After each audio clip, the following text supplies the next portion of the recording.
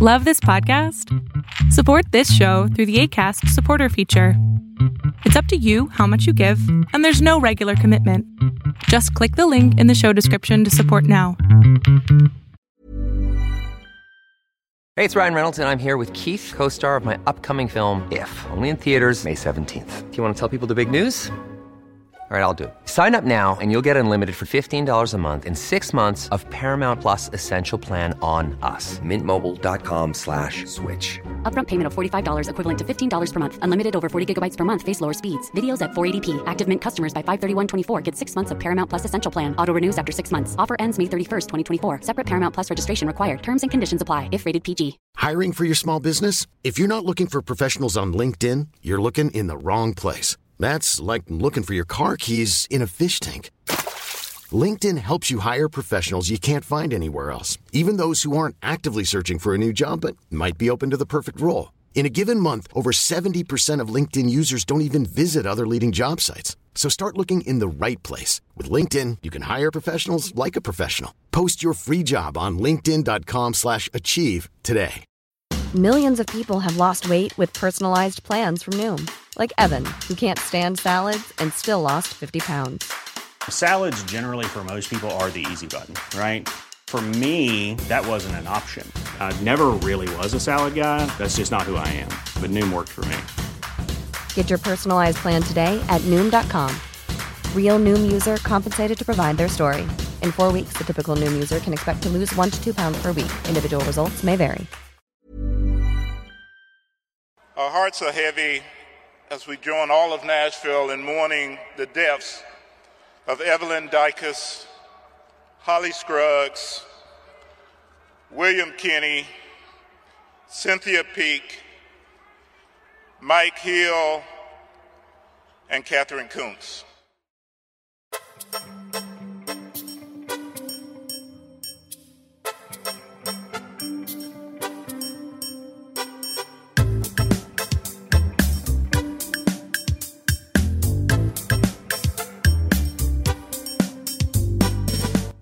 Hey everybody, welcome into an all-new episode of Can We Please Talk podcast. As always, I'm Mike Leon. And I'm Nick Severi. On the program today, former President Donald Trump is indicted in Manhattan. A somber week here in America with respect to gun violence and mass shootings, as Nick and I will give our takes on the Nashville school shooting, plus the good fight being done by those who want to put an end to gun violence. More on that in a bit. Plus later on the program, former staffer to Representative Adam Kinzinger and former House Speaker John Boehner, Maura Gillespie, is back on the pod with us. Committee hearings aplenty, the gun debate in Congress, plus what it's like to set up and prepare for a congressional hearing. Maura's going to help us break all that down, later on in the pod. Nick, we jump right into it. The beauty of recording a podcast, you and I have been texting today. I was at opening day for the Mets Marlins down here in Miami. And I'm sitting with some folks and, phones are blowing up and we're all seeing it come across on the scroll that the former president of the United States, Donald Trump, who mentioned a few weeks back, I think, close to 10 days now back on his Truth Social platform that he was going to get indicted. Well, today the news breaks that he is being indicted. The Manhattan grand jury has found enough probable cause evidence to issue an arrest warrant for the president. The former president, of the United States. Some people still think he's the president. That's a different story and a different podcast, not this one. And so next week, potentially on Tuesday, the former president will probably appear before a court in Manhattan. And right now, Secret Service, New York City Police Department, all the law enforcement officials are working to secure what will be downtown Manhattan and figure out how to get the former president in and out on arraignment. He'll probably be released on his own recognizance after he enters in a guilty plea, which will probably be not guilty. He'll be guilty entering a guilty plea. I just want to make sure we have that distinction.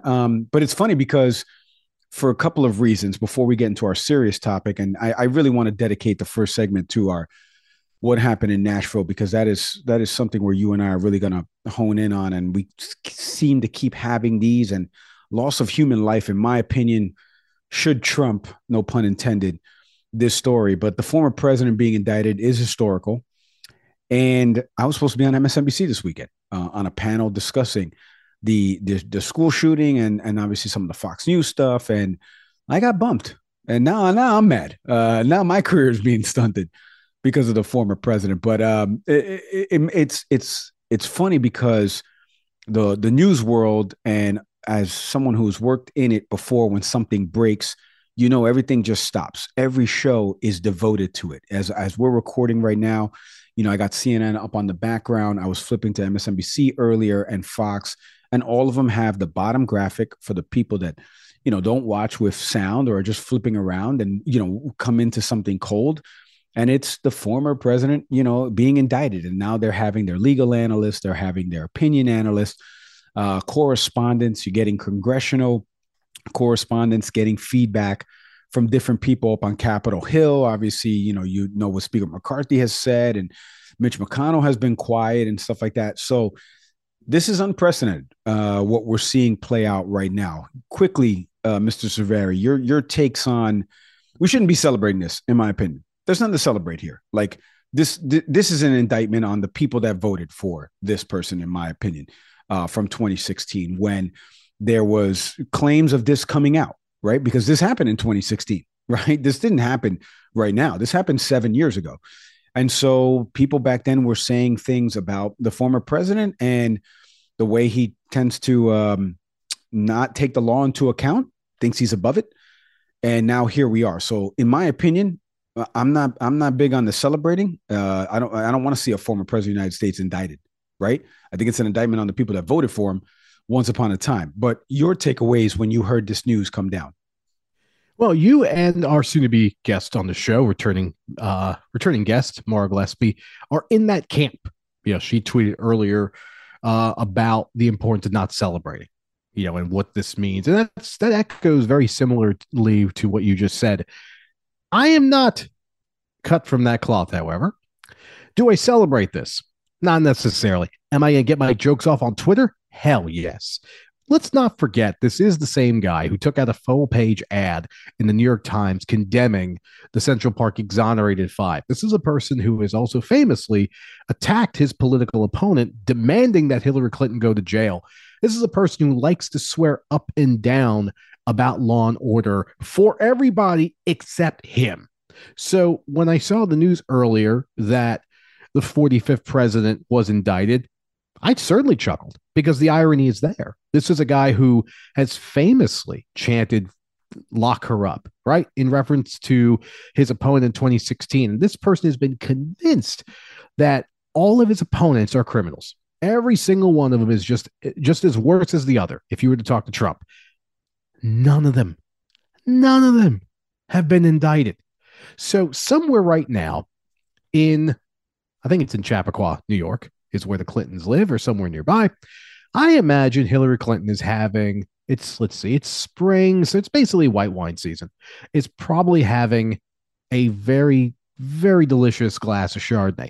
I myself am a Viognier person. I'm not going to be having a glass of wine toasting to this. But what I will say is the irony is delicious for me. And it's simply the system doing its job.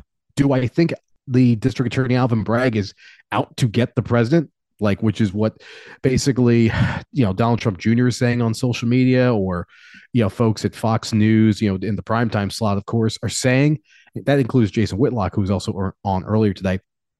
No, I don't think it's politically motivated at all. This is a person who basically essentially engaged in money laundering, right? Like you pay an adult film star who you had a relationship with, and you do it in a backdoor way to make sure that this payment's not recorded. And the guy who organized it came forward and said, I did it. I did it on behalf of this person. And nothing I just said is factually incorrect. And in fact, what I just said is basically part of the foundation for the case that the district attorney has that they've presented. So I don't celebrate, but I do appreciate the fact that a former president is not above the law. You've done something that a panel of jurors, the majority of which find is worth exploring further, period, and the sentence. And the system, it's doing its job. And for someone like me who can be often cynical about wealthy, rich white people in this country, and not necessarily all white, shout out to O.J. Simpson, who managed to get away with all kinds of heinous things. Today was a victory. It was a reminder that your status in this country does not necessarily automatically exonerate you or keep you above the law. Well, I mean, I can't retort any of that, but I don't celebrate it. To each his own in terms of the celebration. I can't stop you from celebrating, and I don't disagree with you celebrating. For me, this isn't the juice, right? Like this is, I think we mentioned this on the previous pod, and you just mentioned about, go check out our episode that we did with Sarah Azari, current criminal defense attorney, white collar criminal defense attorney.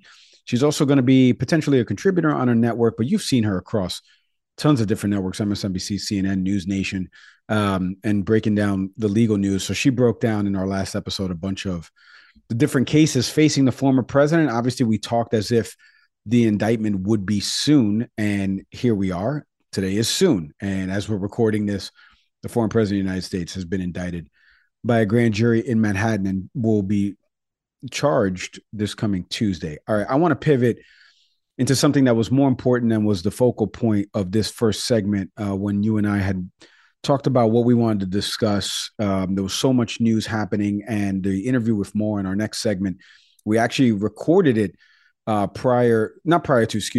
the school shooting had just unfolded. So you'll hear a little bit of her takes, obviously from somebody who's worked in Capitol Hill once upon a time with lawmakers, because we're going to get into the lawmaker part of this and how nothing has been done so far to really stop the madness of school shootings. 130 mass shootings in the U.S. this year so far, according to the Gun Violence Archive. You can check out those statistics on their website. And I hate that they keep track of all of that. But unfortunately, we need to document all of these, because yet another one happened where 6 people lost their lives, 3 children, the ages of 9, all 3 of them, 3 teachers and administrators, 1 a janitor at the school, all in their 60s. One of them, the best friend of the wife of the governor of Tennessee, who was actually supposed to have dinner with the governor and his wife that night. Shooting happened over at the Covenant School in Nashville, where 3 children died and 3 other adults who were staff members died. 2 of them teachers and administrators, 1 a janitor at the school in Mike Hill. All 6 lost their lives when a 28-year-old shooter from the area who used to attend the school, I believe, according to reports, came in at 10:13, entered the school through a side entrance, and traversed her way from the first floor to the second floor, firing multiple shots. There's body camera footage and school surveillance footage that has been released of the shooting and the shooter making their way through the glass doors that she shot through, Nick. So you can't lock those glass doors when AR-15 bullets smash through them. All right, I want to do a couple of things here before we give our takes. First, let's hear from the police chief out in Nashville. He's been making the television rounds, Nashville Police Chief John Drake.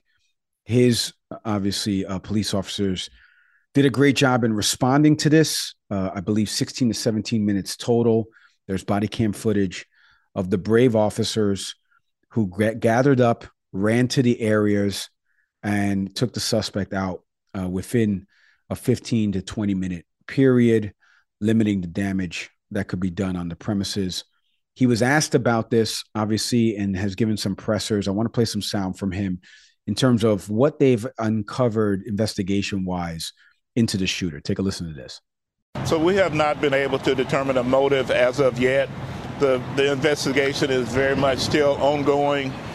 We do have writings in a book we consider to be like a manifesto. We do have a map of the schools where it was diagrammed how she would enter and how she might proceed to take on potential victims. We'll have more communications. We've been to the house on Brightwood. We recovered more firearms at that house. And we'll continue picking up where we left off yesterday and see where it leads. The shooter apparently, like I mentioned from surveillance footage, shot out the glass of a side door. She crawled through the opening to access the building. She was armed with 2 AR-style guns, a rifle and a pistol, as well as a handgun she had on her hip, investigators said. Police also have found other weapons at her house, her family's house, where she was hiding them, and her family did not know that she had this type of weaponry available to her, or at least hidden. There was a phone call that was played from CNN because the shooter had contacted a former classmate via Instagram. We weren't able to get the sound from this, but you can go look this up. And it was a disturbing message that they sent about wanting to inflict harm. And she called Nashville Police Department, suicide hotline. She just said, I don't want this on my conscience. I want to tell you guys about this. I just got a disturbing message. This is the person's name. But because she didn't know where she lived, didn't have an address, they couldn't do anything about it. And this all happened maybe an hour before the actual shooting occurred at the school there in Nashville. Of course, when things like this happen, everybody tends to bounce around the topic and the core tenet of what is happening in all of these school shootings. There's one common denominator. The girl did not go in there and start throwing drag show flyers. She didn't go in there with a CRT textbook and kick down the door. She didn't throw ninja stars or anything like that. She had a weapon of mass destruction, and she shot human beings with military-style weaponry, killing 6 people. And so when things like this happen, we get comments from members of Congress that are so stupid that they deserve to be called out on this. We're going to play you an instance of that happened in the chambers of Congress. But first, I want you to listen to Tennessee Representative Tim Burchett. Tim does not represent this district, but he is a representative from Tennessee. He was asked outside the steps of the Capitol about the shooting. Take a listen to this. Do you think there's any role for Congress to play in reaction to this tragedy? Obviously, this is your state now, but It's happened in every other state. Oh, it's happening. It doesn't matter what state it's happening in. We're all Americans. It doesn't matter the color of their skin. They all believe red. They're believing a lot. I don't see any real role that we could do other than mess things up, honestly, because of the situation. It's like I said, I don't think a criminal's going to stop from guns. You know, you can print them out on the computer now, 3D printing, and there's really, I don't think you're going to stop the gun violence. I think you've got to change people's hearts. You know, as a Christian, as we talk about in the church, and I've said this many times, I think we really need revival in this. There's a quote in the movie The Pursuit of Happiness where Will Smith is with his son, and they're walking down the street in San Francisco, and the son tells him a story. And it's really about Jesus trying to save a guy who's out in the middle of the ocean drowning. And, you know, a boat comes by. The guy's like, no, Jesus is going to save me. And then the Coast Guard comes by and he's like, no, I'm going to wait. Jesus is going to save me. And then he drowns and he goes to heaven and he meets Jesus. And he's like, my Lord, my Savior, like, why didn't you save me? And he's like, I sent 2 boats for you, you dummy. And I think about that story because he just mentioned Christianity there. Literally, this is the exact same thing that's happening. There is one common denominator in all of this.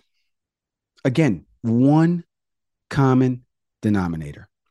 If you take this sentence, Nashville school shooter enters school, shoots doors, shoots children, shoots people, and take out the word shoots, what happens? People are still alive. How he doesn't understand all of this with respect to that parable. And the funniest thing is, I didn't play it in the clip there, but he mentions his kids are homeschooled, almost as a big FU to the people in his state that are dealing with this, the aftermath of this, the vigils that will happen, and now the ceremonies and burying children, and the 3 teachers, administrators, and janitor that lost their lives in all of this. He wasn't as fired up as I sound right now, but somebody who was fired up was Representative Jamal Bowman. He's a congressman out of New York. If I still lived in New York, he would be my congressman because of where he represents out in Westchester County in the Bronx. He was at the chambers of Congress outside after they had broke for the day. And he was yelling to television cameras there that enough is enough. Now, Representative Bowman, we've known him for a while on this show. He is a friend of a friend. He's been on the program. He's coming back on the program coming soon. And he's a former teacher, educator, middle school principal, 20 plus years in the education system. A lot of people on the right are attacking him because of his school and the way it's performed. We'll get into that in another day because this is not an education podcast. However, his big claim was, I've worked in schools. I know what works in schools to keep kids safe. You have it.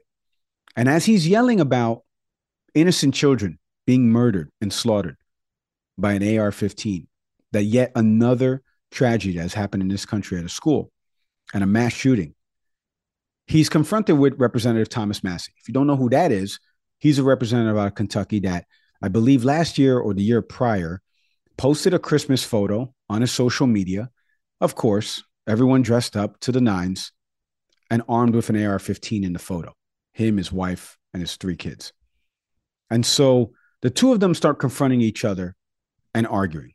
I want to play a little bit of that sound here. They're cowards. They're all cowards. They won't do anything to save the lives of our children at all. Cowards. Pressure them.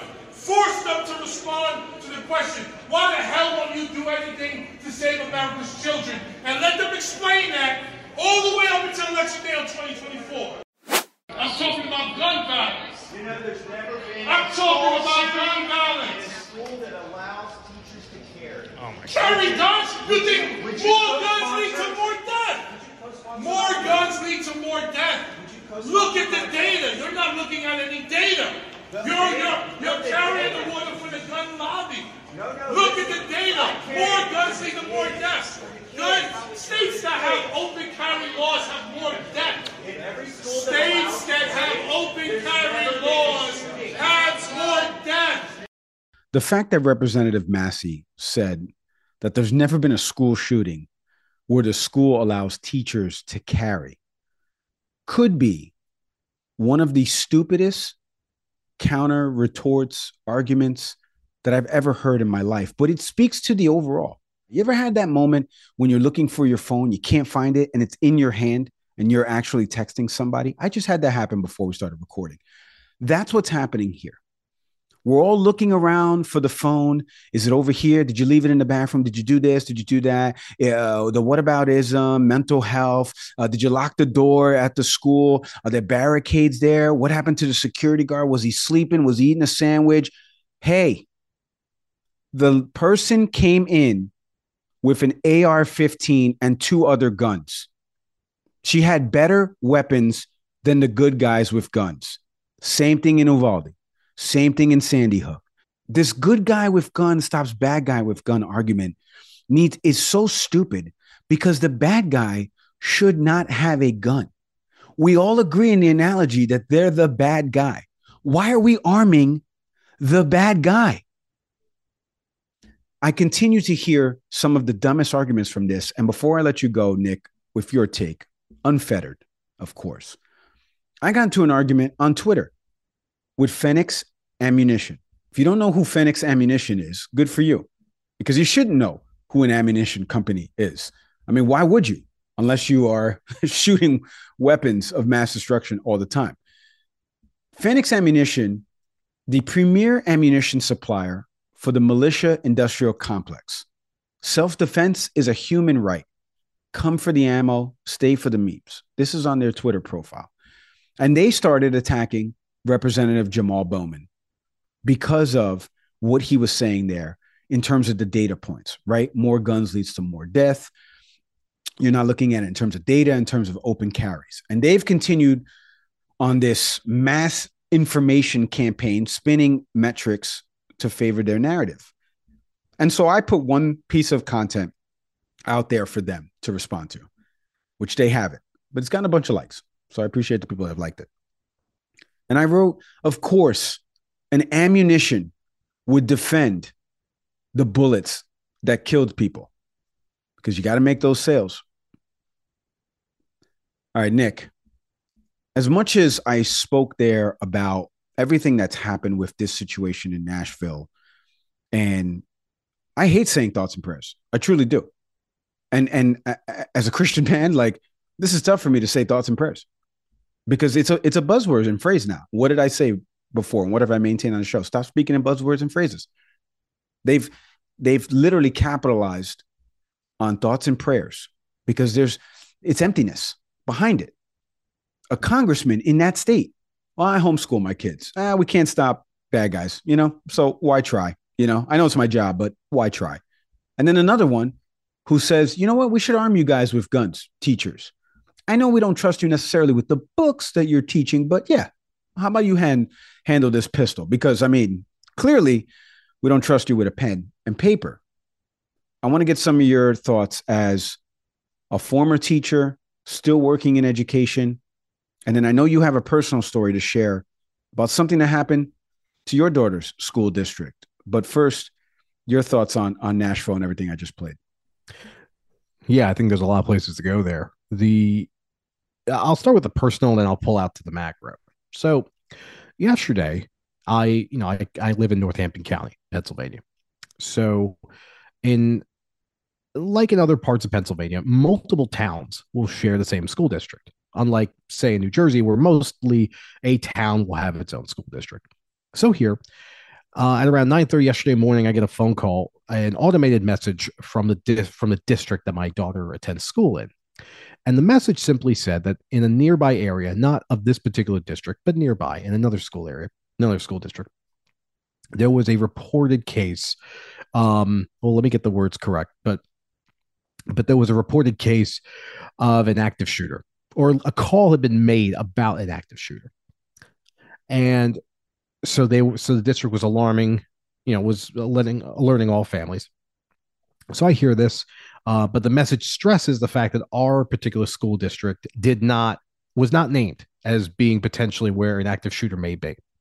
My wife, who is away for a conference for work, calls me up just panicked and in tears, saying, "What's going on? I just got the phone call. What do you know?" And I said, I've only heard the voicemail too. My wife pleaded with me to go to the school and check on our daughter and to bring her home.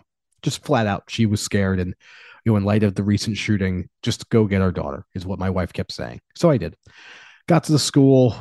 Obviously, it's a calm scene. Nothing's going on there. I talked to the security guard. We have a great security guard at the school who is armed and is employed by the district and is a no-nonsense fellow. I will say that to you. And we had a really good conversation about what was going on. And he shared that tons of families had been calling the school already. And he was very casual about what he knew. And he said, this is quite honestly a prank caller. This is some kid in the neighborhood who's just trying to cause trouble. In his mind, there was no evidence of anything in this area remotely even posing as a threat. With that in mind, he asked me, did I see the video of the shooter in Tennessee? And I had not watched it yet. And he explained to me what he noticed, which was that with that type of rifle, that window was blown wide open. And as we're talking about, I asked, I said, as a person who is in security, what are your, our windows here, the entrance to the school is not bulletproof. And what would, in his mind, take to move forward with doing that to those windows to make them bulletproof? And he said the problem there is that with an AR style weapon, the kind of damage that you're looking at when you think bulletproof, that's often in terms of a standard issue weapon, or a 45, a Glock 9. That's one thing. And that will probably prevent, penetration by the bullet. But a military grade weapon, an AR weapon, for example, that's not the same thing. As he was trying to explain to me, he said something about like either shell explosion or like, the propulsion damage. That's not going to stop that type of weapon from having bullets that penetrate. So I asked, of course, well, what would that take? And he said, you basically would have to have metal doors. And so we talked about, from a budget standpoint, with all the schools in the district, what's the cost would potentially be. And he said, you're looking at millions of dollars. Then later on in the day, a newspaper story came out, for the local paper in the Lehigh Valley where I live, just basically what the reports from the police were, which was essentially that this was indeed a prank call. There is no threat. This was just some person in town calling. And it's not the first time it's happened to us. June of last year, I believe after another recent school shooting, this had happened again. And folks, if you are a parent and wherever you are listening to this show, thank you for doing so. This will be a thing. You will have more students, most likely middle school or high school, that in light of a tragedy will just simply place a call the next day. And that's another conversation about what should actually be the penalty for doing that. I share this story because I'm fortunate that for the most part, I work from home. I'm about a mile from the school.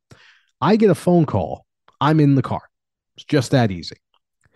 And the first thing I thought about was when I pulled into the parking lot at the school is I'm immediately scanning the area. I'm just trying to look for any form of distress, just to have any sense of, God forbid, what's going on. Because like the parents in Uvalde, my goal is to get in that building if, heaven forbid, there's a shooter. And it just became real for me. And as soon as I got my daughter out of the school, I immediately called my wife, who stepped out of her conference and was just all sorts of relieved to talk to her daughter. And that's when it hit me that there are three sets of families who wish they had the same opportunity, but do not have that. Just like there are 3 adults who will no longer talk to their families. One of which, as Mike had mentioned, had a relationship with the governor of Tennessee in Bill Lee. And, I was reading some of the comments from the governor of Tennessee. And like most conservatives, he talked about that this is not the time to talk about politics. This is a time for prayer and all the other BS that we hear. And that's really what it is, because it's always everything except the guns for many conservatives. Not all. I mean, I give a huge credit to someone like, say, former Representative Adam Kinzinger on Twitter, who talked about the fact that there has to be something to be done. And there are other conservatives who are starting to turn around on that. So it's not necessarily anyone who identifies as a Republican in this country is not, willing to have the conversation. The data shows us constantly that the majority of Americans are ready to have the conversation about better gun laws. The only exception being of those who cannot agree to this is about 565 Americans who make up the members of Congress that just by a slight margin are not willing to do anything about this. Earlier today, there were hundreds of people in Tennessee protesting to do something about gun violence. No different than what we saw in Parkland a couple of years ago with students taking to the streets and wanting to see change. And to those folks, I say thank you. Thank you for making your voice heard. But please understand that these people will not change. They simply will not. When we talk about having an AR-15, we talk about having, as Mike put it, weapons of mass destruction. I agree with that. And that's an actual weapons of mass destruction, not what we were told in 2003, but that's another story. Now we associate guns, the gun lobbies do, and conservatives do, with the fact that fragile white people think that this is a form of protection, because like the whole MAGA argument, there is a fear that this country is being taken from them. So the last thing you can do is to arm yourself. The fallacy of this is that when you talk about having things taken from you in the form of the United States government, understand that this is a government that has access to drones, that has access to far better weapons than even the average citizen could have, even if you have an AR-style weapon. It's fruitless to consider the fact that you can bunker up and think that you can be armed to the teeth and do anything if the government really wants to have it to deal with you. But the gun lobby has just changed. Politically, it was a brilliant move. Move away from fear of black people being armed to making sure that fearful white people feel they have the right to bear arms. And that's what the conservative movement is. I mean, whenever we're having a conversation about guns and why there's an inability to do anything about it, it's because the perception is that guns are a form of freedom. And there's really only one group of people whose freedom in this country we really give a damn about, and it's white people. And that's, you can yell at me, call me a racist, you can call me anything you want. But that's truly what we're talking about. And I know that for certain, because if the majority of gun owners in this country were not white, you would see an end to guns tomorrow, as we saw in the state of California, signed into law by one Ronald Reagan. So that's all I can really say. From history to what we're seeing now to what my kid experienced yesterday, what my wife panicked about, what I think about every day I drop my daughter off at school, what most Americans think about, is to be enraged, but also not to be surprised either by the actions of a lobby that holds way too much sway on our government. You know, I want to shout out Justin Canoe, if I think I'm saying his name correctly here. He started the Tennessee Holler, the TN Holler, excuse me, which you can follow them on Twitter at the TN Holler. And you can follow Justin at, his last name is Kaneu. He has a pinned tweet up of him going to the Tennessee State House, and day after this happened, interviewing Republican lawmakers there, because there's a supermajority of Republicans that make up the Tennessee House right now. And he went to each single one of them, you know, Clark Boyd, Jeremy Faison. These are names of congressional folks in the state of Tennessee. You wouldn't know them if they walked by you right now. And every single one of them, he asked. 3 kids died yesterday. What are you guys doing to keep kids safe today? And all of them gave varying answers of whataboutism. One guy said, I think President Biden's a great president, huh? You picked them, right? And so it was just conflating arguments and no one looking for the phone, like the analogy I gave before. The phone's right there. The gun's right there. They used a gun. Nothing else. It's real simple. You take that gun out of the equation, they're not able to do what they did yesterday. And 6, families are forever changed. And just a long list of other people that have lost their lives at the hands of gun violence and mass shootings in this country. We leave it there. We'll be covering the former President Trump indictment stuff next week. When we come back after the break, like I mentioned, she was the former chief of staff for Representative Adam Kinzinger and also a staffer for former House Speaker John Boehner. Maura Gillespie joins us on the pod. She's going to weigh in on the shooting in Tennessee, some other stuff happening news and notes wise out of Congress in D.C. More when we come back after the break.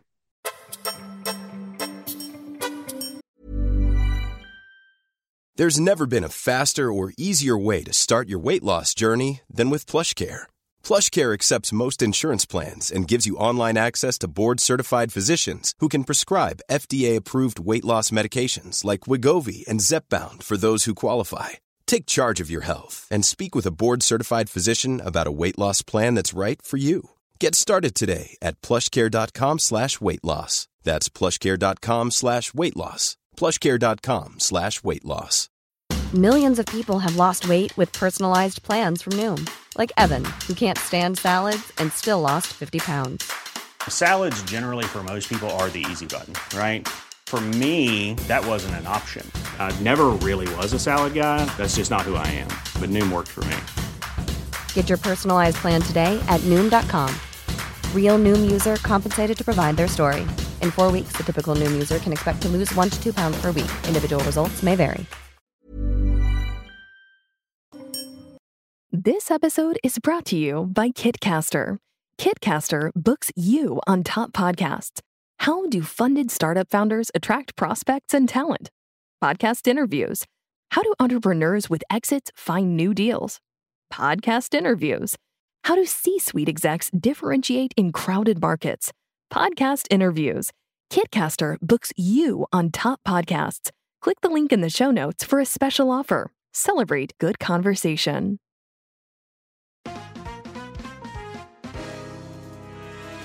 All right, quick break from the podcast to tell you about the good folks over at Fresh Roasted Coffee, the official sponsor of the Can We Please Talk podcast. You know, Nick, I want to do this different, this ad read. You hear the music in the background, but let's tell the people about what we truly like about Fresh Roasted Coffee. I'm going to go first because I love their Colombian Supremo. It's my favorite K-Cup. Everybody in my family has been ordering it. People have come over to the house that have stayed over. My mom, my sister stayed over recently, tried the K-Cup. We've had other coffee sponsors on this show. We didn't like any of them, right? This one, we really like. We love the delicious taste.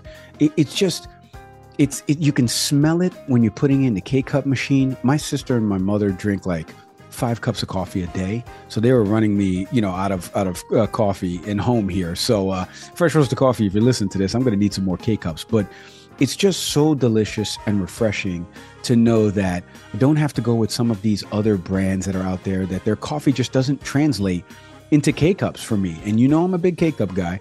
And I just love what Fresh Roasted Coffee brings me in the morning. I know I can make my cup of coffee, make my omelet, have my breakfast ready to go. What do you love about Fresh Roasted Coffee, Mr. Coffee Snob aficionado on the show? I love the fact that they've turned my coffee setup into the best coffee shop in town. About a mile down the road from me is a coffee company known for a particular shade of green, shall we say. I haven't stepped foot in there since you've introduced me to Fresh Roasted Coffee. Love it. They have this company, folks, I gotta tell you, Fresh Roasted Coffee turned my home into the best coffee shop in town. Now, Mike talked about flavors. I'm a vanilla person. Every time I order from Fresh Roasted Coffee, and by the way, can we get 20? We'll make sure you save 20% off your first order. When I order vanilla, the hazelnut, coconut, it's my holy trinity of coffee. Respect. And it never fails. It comes in the box, ready to go. It's the perfect blend of flavor, but also strength. Because when I wake up in the morning, I want a strong cup of coffee, but I also want to get that flavor too. And in a French press, as soon as I push it down, 4 minutes, of course, let it steep, just get it right, I'm good to go. And I'm blowing through the coffee. I mean, these folks at Fresh Roasted Coffee know every few weeks I'm calling in. And if you want to, folks, you can be a subscriber too, like I'm going to become. Mike, they've turned my home into the ultimate coffee experience. I can't put it any better than that. I mean, you really can't sum it up better than that. And like Mr. Severi mentioned, you go to freshroastedcoffee.com right now. Not only coffee, they have tea as well. They're Positively Tea sister brand. But you put all of this stuff, you go onto their site, you take their quiz, you get the coffee, you get the tea, you get the mugs, anything you want. When you get to checkout, enter in the promo code CANWEGET20 to get 20% off the delicious coffee. Head to freshroastedcoffee.com today.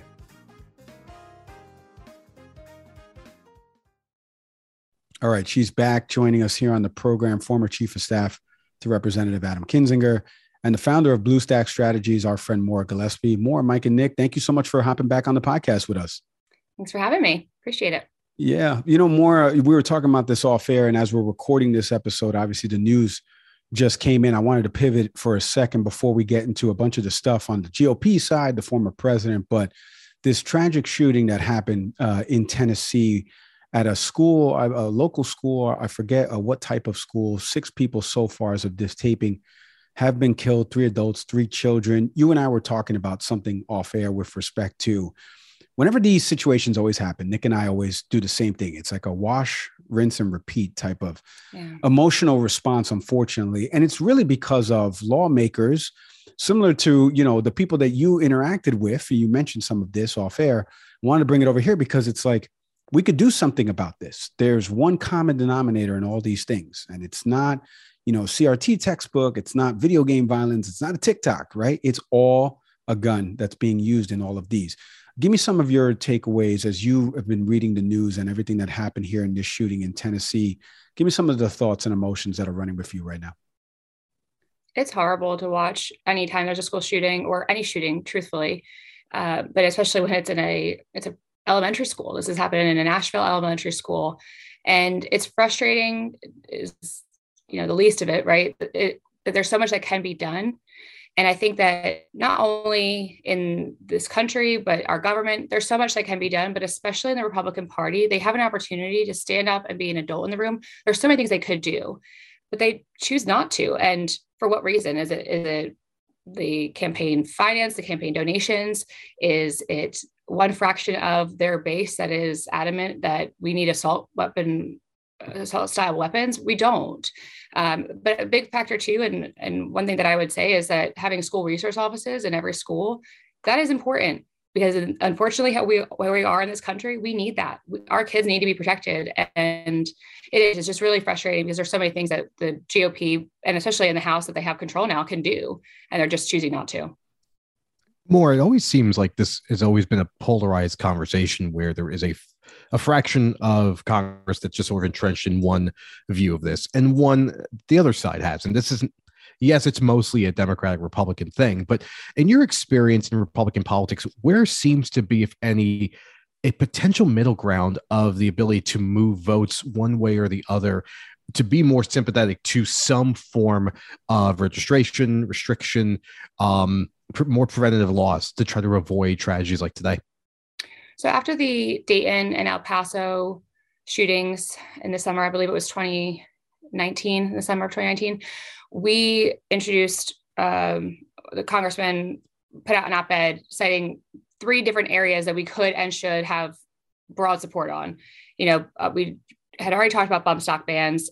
We talked about red flag laws, and we talked about bumping the age up from 18 to 21 to buy assault, weapons. So I thought those were pretty common sense things. Again, I personally, I'm not a gun owner, but I personally don't understand the need for an AK-47 or an AR style for any civilian. I just don't see that need. I think you can go hunting with something else. I don't think you need to have these guns at your home. I just don't, that's a personal preference, a personal belief of mine. But there are a lot of things that we can do. Again, the school resource officer, former Congressman Rodney Davis had put forth legislation. It, to my understanding, has gone nowhere, but having them in every school in the country, to me, seems like a no-brainer.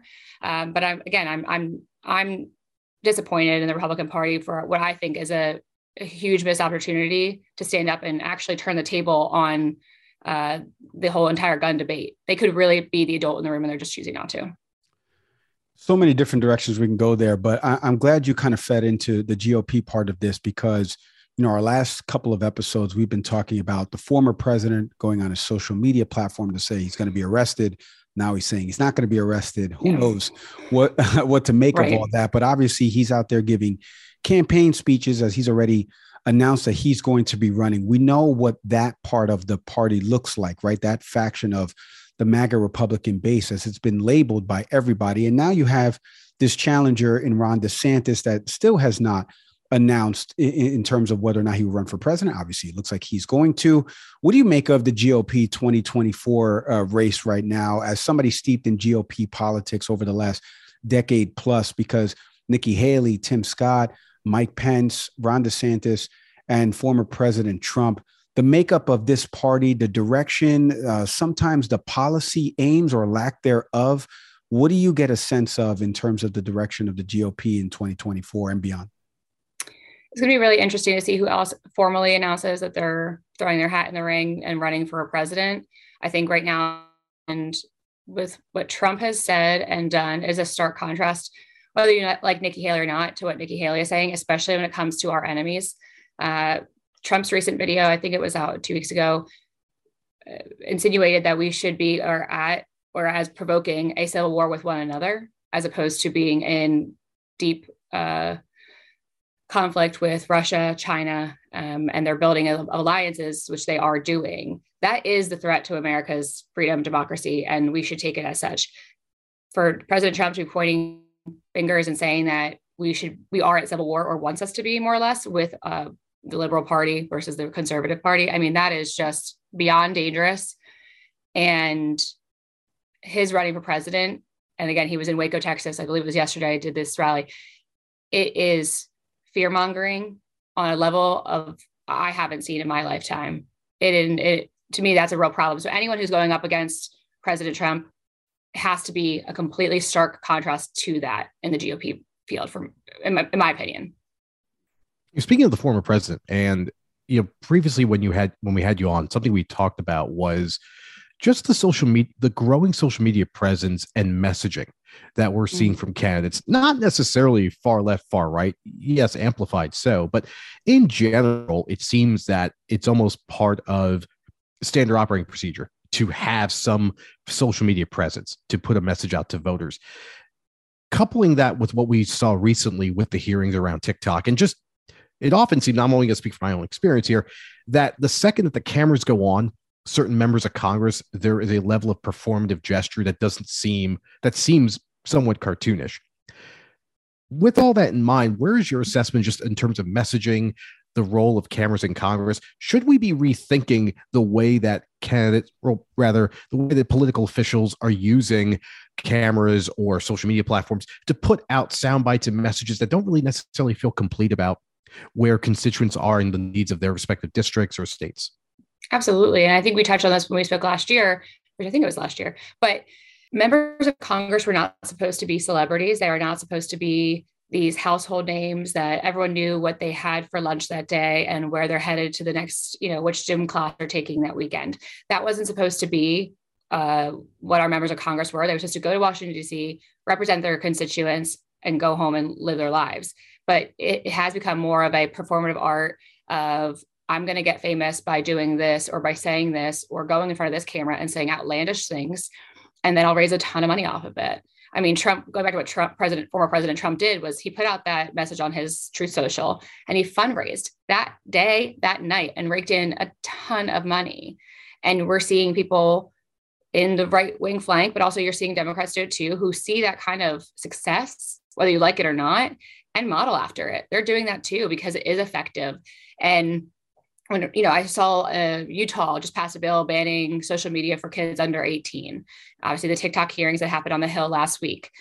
The social media aspect of our world has changed things, has changed how we perceive other people, all with rose-colored glasses for a large part, and what we present to the world as ourselves. We put our greatest hits out there. So when we're watching members of Congress who do this only for, in my opinion, a lot of cases for campaign benefits and to, again, get attention, it's damaging to the constituents who are looking for safety in their schools, who are looking for clean drinking water out of their reservoirs. I mean, we're seeing issues in communities across the country that are being largely ignored at the behest of their congressman being too busy playing on his Twitter account.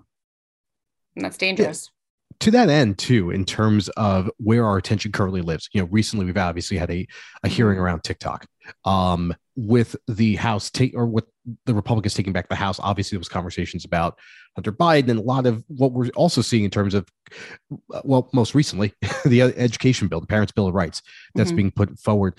In your assessment of just the initiatives that Republicans have put forward since taking back the House, does that seem consistent with what Republicans seem to have run on, which was a concern about economic factors and, primarily economic factors, actually. But how do you make sense of, the attempts to run on one thing and then really pivot to what seems to be more of a social or a conspiratorial push?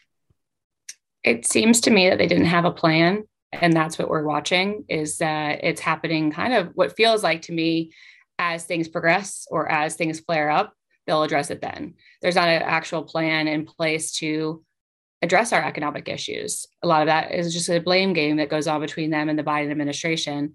And when it comes to TikTok, I will say the focus, while yes, it's on social media and the impacts that social media has, but a lot of it too is on China. And that, I think there is a lot of, and what the TikTok hearing did show us was a lot of bipartisan support on addressing the real threat that China poses to us, to our intellectual property, to our youth. And so I think that was a positive last week, seeing that committee come together and agree that, there are some serious concerns about the data that TikTok is keeping and the connection they have to the Chinese Communist Party. More, I want to ask you, because you just mentioned there, we were talking about some of the committees and some of the stuff that's happening on Capitol Hill right now. But only one person on this call has actually helped a congressman set up for a committee hearing. Okay. And newsflash, it's not Nick Severi. So, Maura, can you take our audience inside what that preparation kind of looks like? Obviously, Adam was so front facing on the January 6th committee stuff. But for people like Nick and I and our audience that's watching and listening to this, What entails in all of that, in preparing for a committee hearing, getting things set for the congressman or woman to say there on the podium? Like, take us inside that process. Yeah, so a lot goes into it, especially for the January 6th hearings, because they were televised. And the ones that weren't, we also had prep materials for the ones that were, depositions and things of that nature that were either in person or on Zoom. But for the hearings that the congressman was either point on or co-lead on, we had several run-throughs, whether that was with the other member who we were working with the lawyers on the committee staff, with the entire committee present. We did a few run-throughs in that room before going over, okay, here's the speech, here's how we are going to structure it, because we're also telling a story. We're laying out the facts of here's what happened, and then here's what happened. So you have to do it in a way that is digestible to the American people, but also tells the truth of what's happening and corresponds with the evidence that we had. So there was a lot of rehearsal. I mean, rehearsal sounds like it's performative, but it more so going to run through so that there isn't a 4-hour hearing happening each week. But it's a lot of work. I mean, we also put out, opening statements, closing statements, and working on that together. All right. That's great insight there. This is why we have her on the program. She's a former chief of staff to Representative Adam Kinzinger. She once upon a time too worked for the Speaker of the House, John Boehner, and obviously the founder of Blue Stack Strategies. And you can catch her, by the way, if you're turning on Fox News one day or turning on MSNBC, she's everywhere. She's all over the place. Maura Gillespie, thank you so much for coming on the podcast today. Truly appreciate it. You know, you're welcome back anytime. Thank you guys so much. I appreciate it.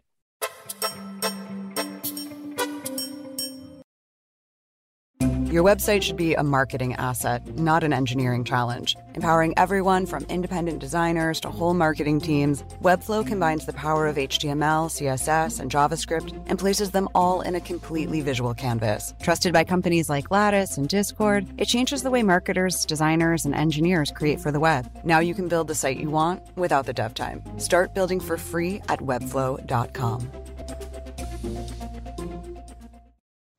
All right. Our thank yous to Maura Gillespie there, former chief of staff to Representative Adam Kinzinger, once upon a time a staffer for former House Speaker John Boehner. You want to check out the video portions of our interview with Maura, head to our YouTube channel, type in Can We Please Talk Podcast. You can check out the video, hit the subscribe button for me there. Audio podcast.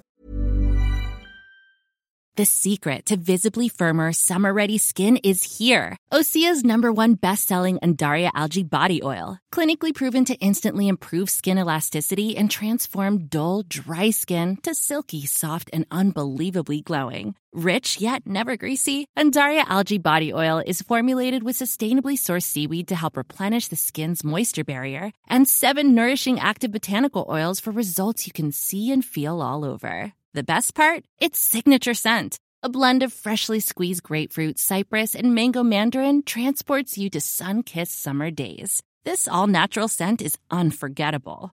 Everything Osea makes is clean, vegan, cruelty-free, and climate-neutral certified, so you never have to choose between your values and your best skin. Get healthy, glowing skin for summer with clean, vegan skincare from Osea.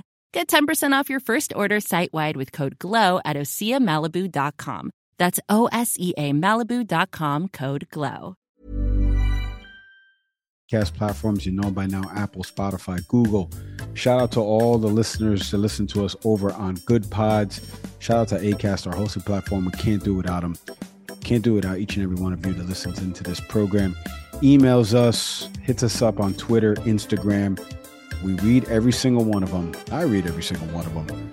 We love that you listen to this program each and every week. As always, I am Mike Leon. And I'm Nick Saveri. We'll see everybody next time.